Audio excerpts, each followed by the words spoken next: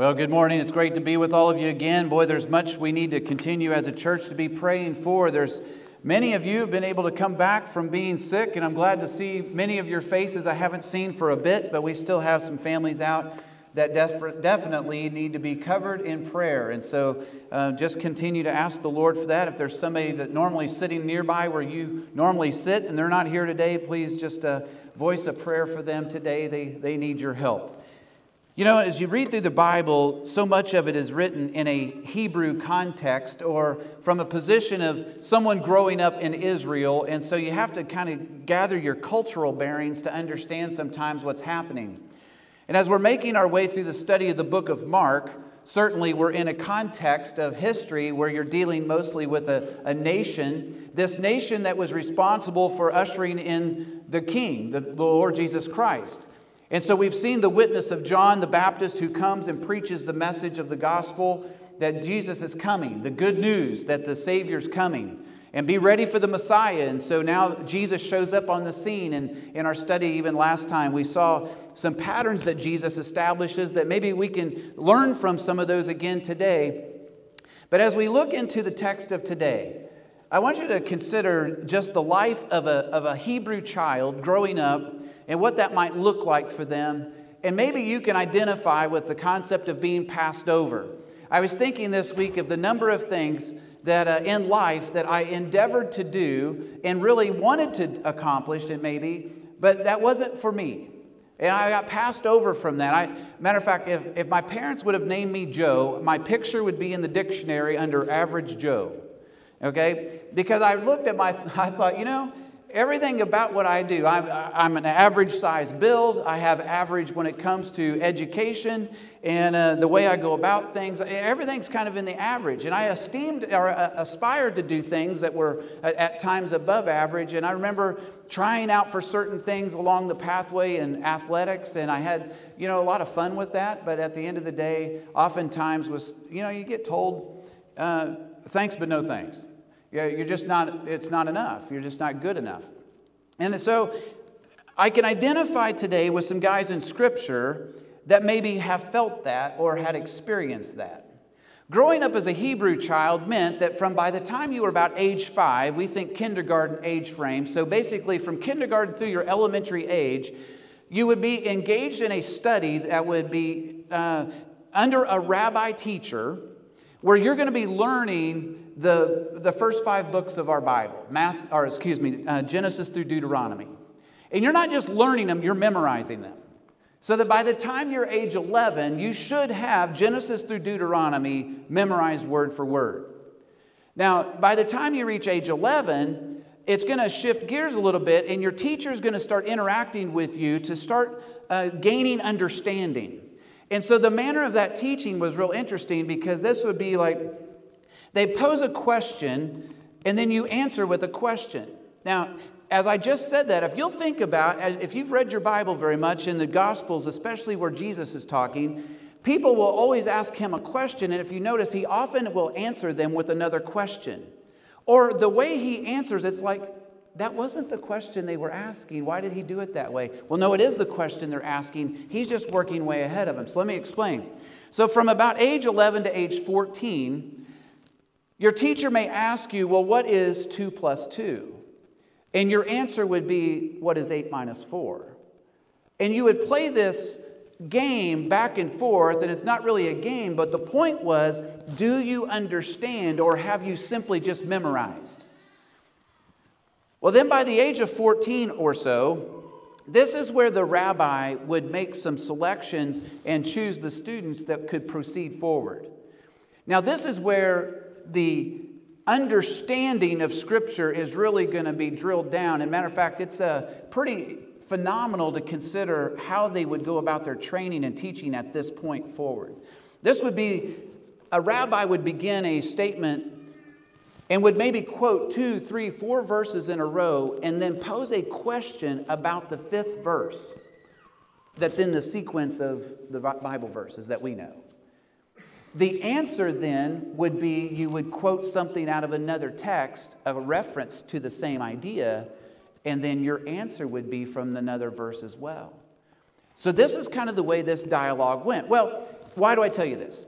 Because usually by age 11, these kids would be selected to proceed forward in their training or be told you need to go home and go back to the family business and engage in the family trade. But if you were selected to train under a rabbi, that meant the rabbi would even say to you to take my yoke upon you. And they would follow so closely behind that oftentimes it would be described that the student of the rabbi would so mimic everything that the rabbi does that they would describe them as being covered with the dust of the rabbi. That if he bent down and picked up something, you bent down and picked up something. Everything they do, you do. And so for the sake of understanding what we're describing today, I've titled this message, Covered with Jesus Dust. Because what we have been called into is a relationship with the Lord Jesus Christ where we would follow so closely behind, and everything that He's doing, we're covered with His dust. When He bends down, we bend down. When He stands up, we stand up. And we just follow and mimic exactly what He's doing. And so we want to go to the Bible to learn the manner of Jesus to reproduce that life. But here's what's going to happen today is Jesus is going to select the unlikely to be following after Him. The average guys, the ones that, kind of came up through the system, but by age 11 or 12, 13, 14, they weren't enough to enter into rabbi training. That wasn't their deal. Go back to the family trade. So they were told, you're the average Joe, go back to the fishing business. But that's not how Jesus sees them. It's not how Jesus sees any of you, or didn't see me either. Though I may be average in everything possible, Jesus sees me as totally worth dying for. And sees you the same. He sees you in the fact that He would pursue after you. The very fact you're sitting here today under the sound of my voice, or whether you listen to this online, nevertheless, God has appointed made an appointment with you to hear the truth of the Word in the pursuit of God on your life. Because He's pursuing after you that you would know what eternal life looks like in Jesus Christ the Lord. And so as we begin this study again today from the book of Mark, I want to remember some things that Jesus has set forth a pattern. And let's just follow His pattern. When Jesus first showed up on the scene publicly, what did He do? He was baptized. And obviously the baptism of Jesus became a pattern that those who follow after Him, those who profess Jesus Christ as their Savior, now are baptized, making a public profession that I'm a follower of Christ. That's covered in Jesus dust. The day you got baptized, you had Jesus dust on you. You're like, whoa, I thought they washed it off in the tub. No, you got dust on you instead. But you follow after closely. Jesus then, in private, if you remember, went into the wilderness and fasted and prayed for 40 days and 40 nights and then was tempted by the devil in all the manner the same way we are tempted in all things, yet He never sinned. But you learn something here. If I'm going to be a guy covered in Jesus dust, the fervency of prayer and the fervency to even fast and maybe put away food and things that you might desire for your flesh, just to pursue the Lord. I just want to know the Lord. I want to know His power. I want to know His person. And that's exactly what Jesus did. And so if I want to follow after Jesus and get dust on me like Jesus, it's going to be fervent in prayer. But even the privacy of spiritual battles that's taking place. But then Jesus went public again and was preaching. This became the priority of His ministry, was to preach the Word of God. And he was preaching the gospel. And you say, well, how's that possible? Because the gospel's the good news of the death, burial, and resurrection of Jesus Christ. And He hasn't done that yet. So what message is He preaching? He's preaching that God is a merciful God, that God is a God of forgiveness, that God has sent His Son to pay your sin debt. And He was preparing the people for the great news that their sin debt would be paid, and that through the resurrection of Christ, new life in Christ. And so He goes about preaching this. And how did He do it? He would preach the message of what the kingdom looks like. God's kingdom. This is what God's kingdom looks like. You've heard that it's been said, but I say to you, this is what it really looks like. And He preached a different message than what they've been hearing from the other religious leaders. But it was the good news, because people finally heard that, wow, I can actually be forgiven of my sin. Yes. And that was the message. He validated the message by being a miracle worker. So then there was no question he's the Son of God, because no one can do these miracles unless God does them. And so that's what validated. So we get now to the book of Mark, chapter 1, verse 16. And as he walked by the Sea of Galilee, he saw Simon and Andrew, his brother, casting a net into the sea, for they were fishermen. Then Jesus said to them, "Follow me, and I'll make you become fishers of men." And they immediately left their nets and followed him. And when he had gone a little farther from there, he saw James, the son of Zebedee, and John, his brother, who also were in the boat, mending their nets. And immediately he called them. And they left their father Zebedee in the boat with the hired servants and went after him. Now, the gospel writer of Mark here is not giving us a lot of details to this story. And quite frankly, if you read it at face value, you're thinking, this actually is not cool at all. Because these guys are fishermen. They were rejected back over here to not be in rabbi training, so that's not their deal. Their world is fishing. And they've got this fishing company, and obviously you've got two sons whose dad's named Zebedee, that they've got their fishing thing going on with hired servants, so they must have a pretty good enterprise going on. And Peter and Andrew have this boat over here, and this Jesus guy shows up on the beach and says, "Hey, come follow me." And from this text, they all just drop their stuff, and Dad's standing here going, "Dude, I just went broke." If you just read it from here, that's the way it looks. It's like Jesus just destroyed their business. But that's not the case. Mark's just giving you a snapshot version to be able to see what are the priorities of Jesus.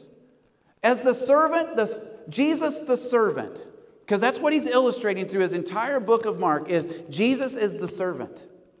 He was the one who was baptized. He was the one who went into the wilderness. He's the one that was preaching. And now what is he doing? He's making disciples.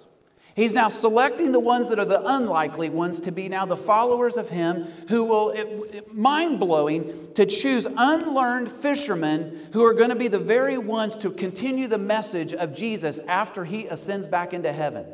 And that he would train the seemed untrainable, the ones that are too average, the ones that aren't good enough. Now he's going to grab hold of them and say, "Yeah, I'm going to change your life and you're going to change the world." In fact, you get to the book of Acts and you find out the ministry of these men, that the world around them all said, "Hey, these guys through their life, they've turned the world upside down." And so it's the work that only Jesus can do. So to get the bigger picture of what's happening here, from the fact that Jesus, yes, saw these men, saw their boats, saw their fishing industry, called them to follow, they do follow, but now we need more information. How did this all come to pass? Luke chapter 5 is the detail of the story.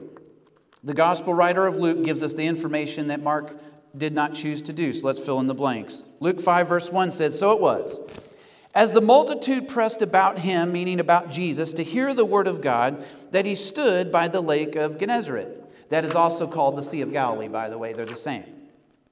Now, let's just stop here for a second. This multitude is pressing. Jesus has been passing through this area of Galilee, and he's been preaching this message of the gospel, the good news, that the Messiah is here. The kingdom is here. That God is merciful, God is kind, and God is forgiving. And then in him you have life, and life eternal. And Jesus is preaching this message. He's done a couple of miracles up to now. So now there's a massive group of people following him.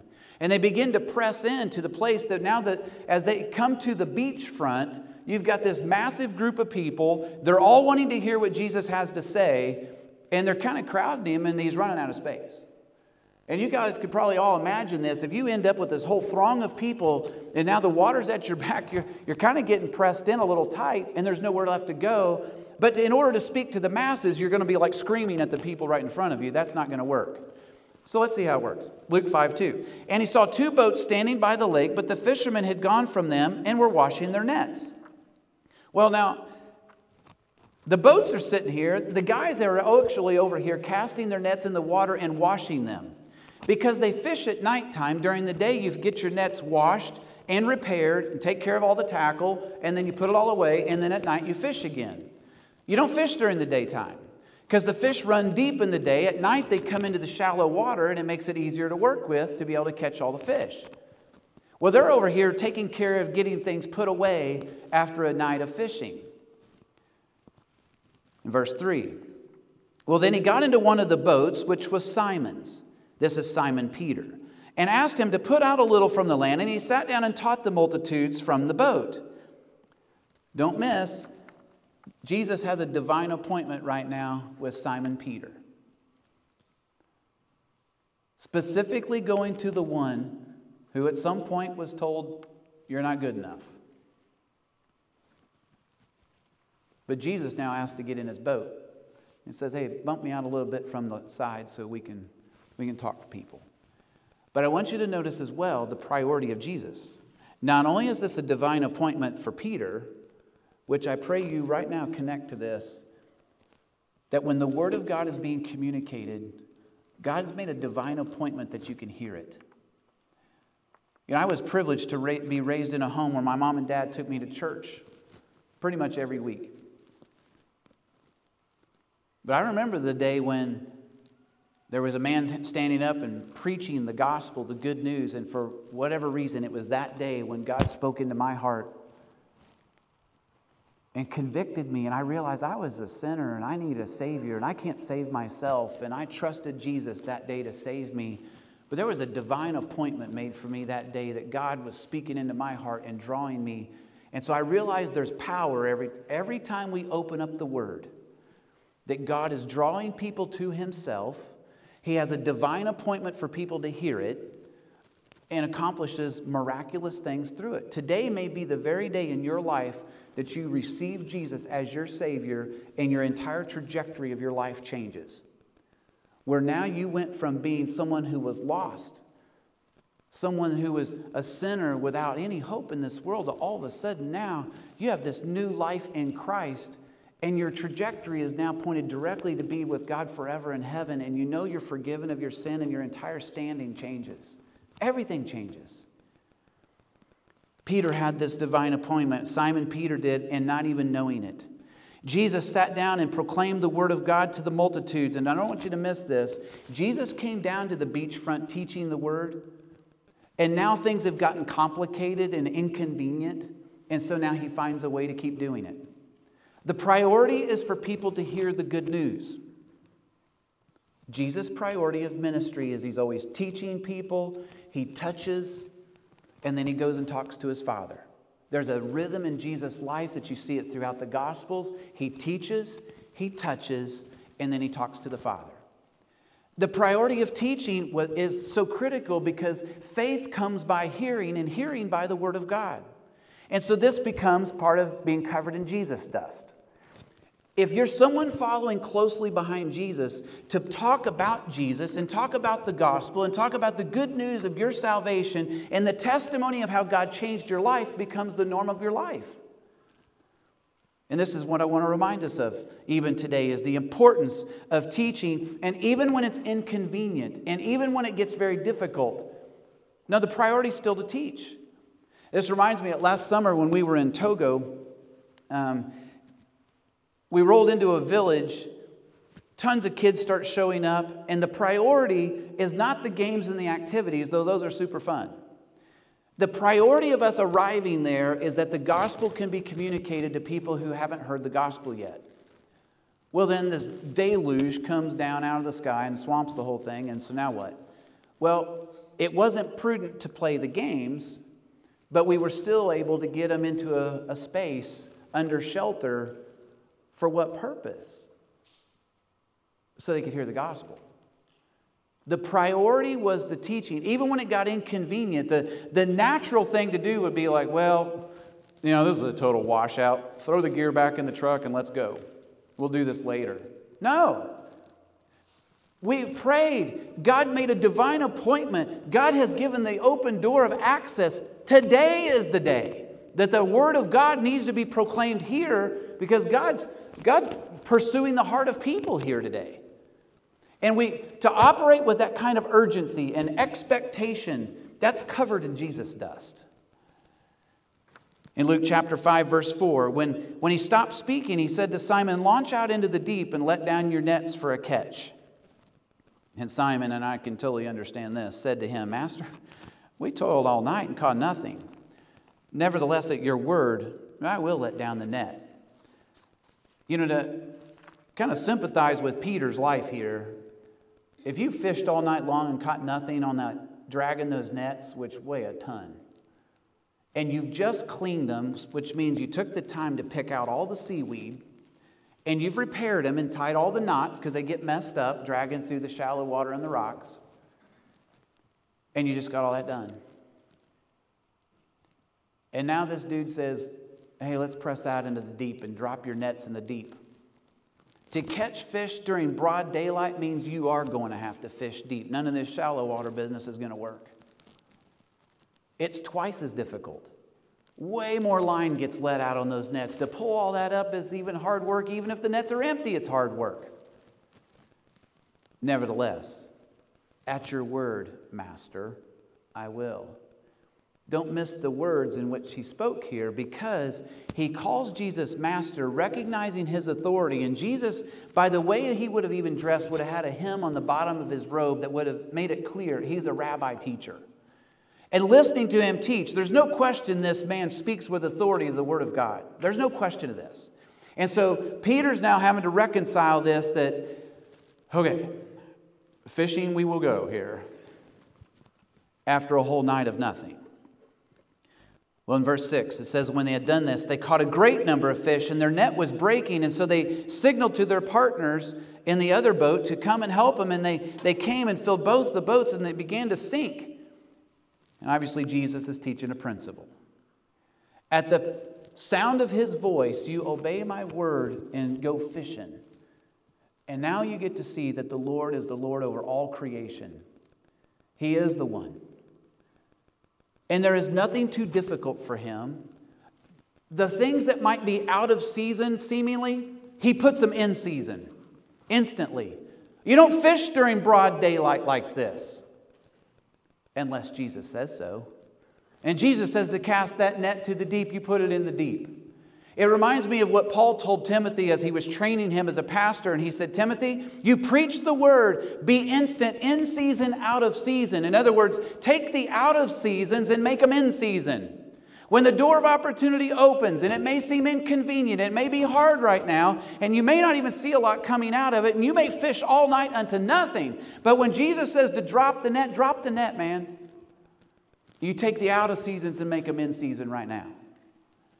And so Jesus is teaching Peter something that's very critical, and that is when the Master speaks, you follow the way of the Master, and He is the Lord over all creation, and He can do things that no one else can do. And they filled this boat, and man, they called for help, and so here comes James and John, and they're hustling over there because there's so many fish. And in verse 8, and when Simon Peter saw it, he fell down at Jesus' knees, saying, depart from me, for I am a sinful man. And watch what he calls him now. O Lord. He recognizes this is the Lord God. I am standing in the presence of God Almighty who's on my boat. And he falls down. And if you just notice what Peter says here, I'm a sinful man. I am unfit. You are the holy God, the powerful, the almighty, the everlasting, and you're on my boat. I am unfit. And depart from me. You're in the wrong space. Don't you remember? I'm the one that was passed over. I'm just a fisherman.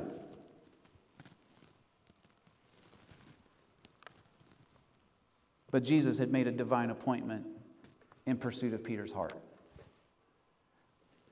And Peter catches it, and he cries out, O Lord. And in verse 9 he says, for he and all who were with him were astonished at the catch of fish that they had taken, and so also were James and John, the sons of Zebedee, who were partners with Simon. And Jesus said to Simon, don't be afraid. From now on you'll catch men. Oh, what's he afraid of? What is Jesus calling them to? The call now is to follow. He confessed him as Lord. He sees him as the Master. But Jesus is now calling him to drop this, and I just want you to follow me. Is there a fear of leaving all this behind? Of that which is familiar? Is there a fear of inadequacy? Because you've kind of operated all this time under, well, I wasn't good enough for this, but But here's a rabbi that is now calling me to follow him and to take his yoke, who he said later, take my yoke upon you because my yoke is easy and my burden's light. And he's now offering for me to take his yoke and to follow after him and be covered in Jesus' dust. And Peter and Andrew, his brother, and James and John, all four of those men, they left behind the fishing business to now go follow Jesus. But Jesus uses a fun play on words with these guys because what they know in their industry is fishing. And he said, I'm going to make you guys fishers of men. That's going to be your new deal. But they come from this from a position of, these are the simple ones, guys. Later, when people want to revile Peter and Andrew, James and John and for their teaching and what they had to say, these men are foolish and unlearned and ignorant men. And here's what I think is so cool about this.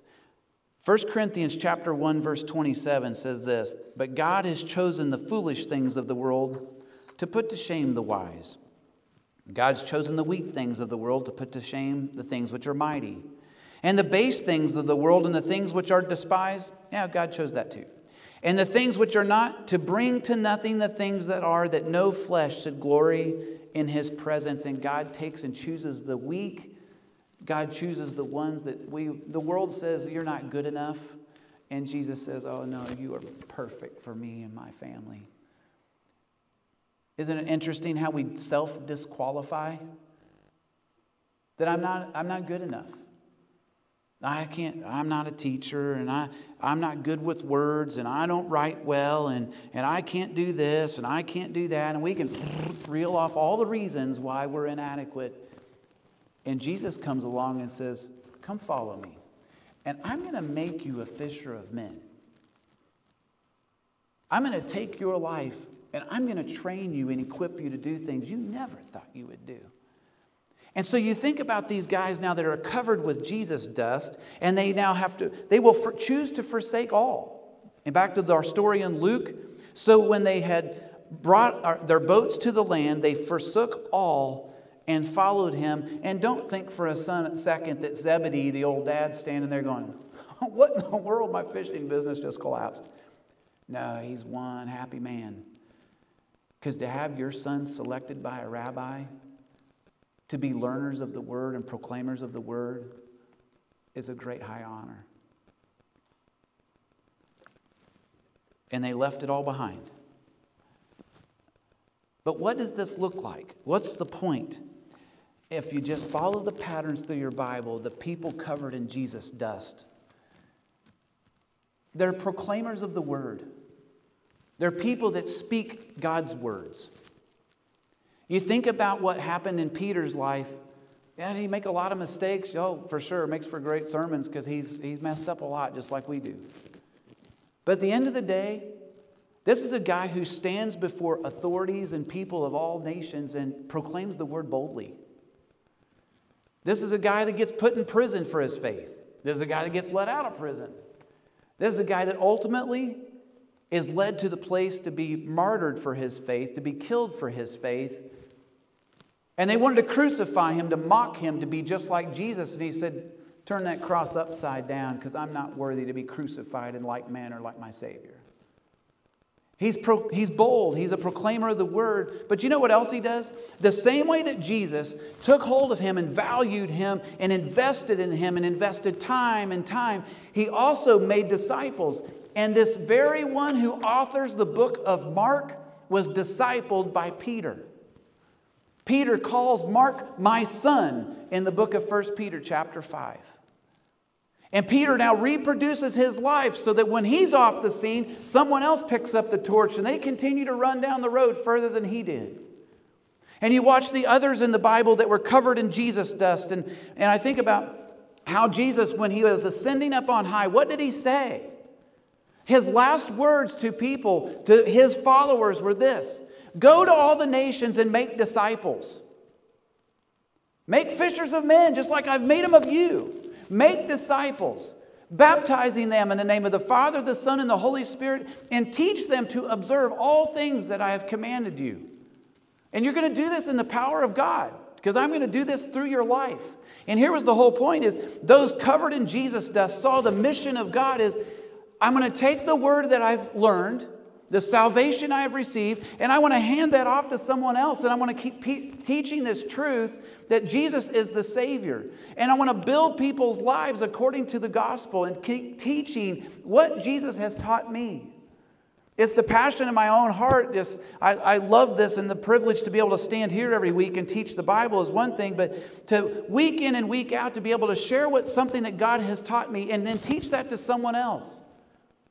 I valued this so highly, and I really didn't even understand the magnitude of this until I even got into the ministry several years ago. And shortly after resigning from my job here in Missouri and moving to Florida, and I was working with a pastor who was a great Bible teacher and a great man. And he was trying to teach me. And I remember oftentimes he would bring me into meetings and conferences and things that he was doing. So I didn't say anything. I just sit and watch. I just wanted to listen. I just want to learn. How does he talk? And how does he process? And how does he help people that are in difficult situations that I've never been in? And I just sit and watch. And all of a sudden one day, he has a brain aneurysm and dies. And now this mantle just gets handed off. And I realize now that the very things that he's been teaching me this whole time now, I'm responsible for this. And I remember this rush and passion came over me that, well, God, you've given me children. I have now 4 sons. And everything I know how to do and everything I know about your book, I want my boys to learn this. And I want to teach this to them. But not just to them, but to anyone you put in my pathway. This becomes the passion of my life. I was given the Bible by people that taught me how to study it, how to learn it, and then how to hand it off to other people. And that becomes the passion of what I'm personally about. But here's the deal. This is my passion for our church, is that all of us would see the mission of God so distinctly, and that we would all be zealous to be covered in Jesus dust, to follow the same patterns of Jesus' life, to be proclaimers of His Word, and take the Word that we've grown in and matured in and turn around and hand that off to someone else and keep doing that over and over. Because here we are, guys, 2,000 years later, and we're still receiving the Word and handing it off as it was given. And it's a responsibility that we have, not only in this community, but around the world. And we've come into a really interesting time in culture and history, and it's concerning in the church. Not just ours, but any church across the planet. In this last couple of years, COVID has shifted a lot of things in church life. Because now it's very much an isolation for safety's sake sometimes, but it reaches past that. To where now it's an isolated, and I kind of like doing church in my jammies. And I like to listen to the things online. And I've kind of found my guys that they've learned the Bible for me. And they just spoon feed me every day. And I kind of like it. And I don't really need to be around other people so much. And so the desire that once the church had to be house to house and to pray together and see the power of God working together, and for the older men to teach the youngers and the older ladies to teach the younger ladies as we are instructed to do in Scripture. And some of that just falls away on the wayside because, well, we got to stay away and I just do better by myself. And I don't have time. By the time I take care of my family and my job, and, well, who's got time to invest in everybody else's family? And I have to ask the question in my own life is, if the entire church in all of Christendom organized their life and ran their life according to mine, would the mission be accomplished? Or would we have happy families that know the Bible of our own family units, but nowhere outside of that, it's just for us four and no more? And it's the danger that we run into in Christianity right now. There's a lot of pressure on this. And so my call to our church today is this: as followers of Christ covered in Jesus dust, that your passion of your heart, that God would speak to that today and ignite a fire there of not just being a proclaimer of the Word, but to invest in the lives of people who don't know Jesus yet, or maybe to have just come to know Christ, but they don't know the Bible. And they don't know Jesus the way you do. And so we're going to fulfill the mission to teach them to observe all things whatsoever I command you. And that we would be passionate for that. And I watched this pattern throughout Scripture because I watched what did Paul do? Paul trained up Timothy. And Timothy was instructed to train others. Remember this in 2 Timothy 2:2? And Paul told him this. He said, the things that you have heard of me among many witnesses, the same commit to faithful men who can teach others also. Take what you've learned and hand it off. In our church, we call this discipleship. It happens in one-on-one relationships oftentimes. And I know how that impacted my own life. And I speak into this a lot. But this is a passion in my heart that our church would embrace the ministry of discipleship, doing it the Jesus way. Where it's an intentional investment to help people grow in the Word and know the Word of God, to know God. And it's not just one-on-one meetings, what happens oftentimes in group situations as well, where we learn the Bible and we learn from teachers, but we learn to pray together. We learn to love one another well, and we learn how to meet the needs of others in our groups. And that's discipleship as well. And it's the instruction of the Word to learn how do you even study the Bible and what do I do with it once I have it. And there's this plea from not only locally, but this even goes globally we have mission partners saying, Duane, could you send some people or bring some people to here so that they might teach us how to study, how to learn. We want to know more. Guys, we have this incredible responsibility from our Savior who has called us unto salvation eternal in Jesus Christ. And I don't know about you, but I want to be covered with Jesus dust. That wherever Jesus is going, that's where I go. When He bends down, I bend down. And when He stands up, I stand up. He's like, well, how do you know what that is? It's really cool because He's recorded His words. His words are in Scripture. His instructions are clear. And as we pray, we hear and we see, and He just keeps showing you one step at a time. My appeal to our hearts today is this. If you're not a Christ follower yet, God's made a divine appointment with you today. You are here right now hearing the Word of God because God wants you in His family forever. God sent His own Son to pay the debt you cannot pay yourself. You have a sin debt. We've all violated God. No one in here is perfect. And so God sent a Savior, His own Son, to pay our sin debt. When He died on the cross, your debt was paid in full. But Jesus rose from the grave alive on the third day and conquered death, conquered hell. And so when we by faith put our faith and trust in Jesus, not only does the Father forgive our sin and pardon us of all the junk, but now He also assures us of eternal life, that we will spend eternity with the Lord Jesus Christ, eternity in heaven with God. How does that happen? How's that transaction work? By faith, believing on the Word of God, and by faith calling out to the Lord. Say, Lord, I'm a sinful man just like Peter did. Please save me. And that's a prayer that God hears and God answers and then assures you. And my appeal today is to the Christians as well. The greatest investments you're ever going to make in your life are the eternal ones. It's investing in people. They're the most difficult, takes the most time, it will cost you the most. It's also the only ones that last forever. And so all the other stuff that consumes so much of our energy and so much of our time and so much of our resources, a lot of it's very important, but not eternal. The things Jesus invested in, eternal things. So to be covered with Jesus dust reshapes my focus. I want to focus on that which lasts forever.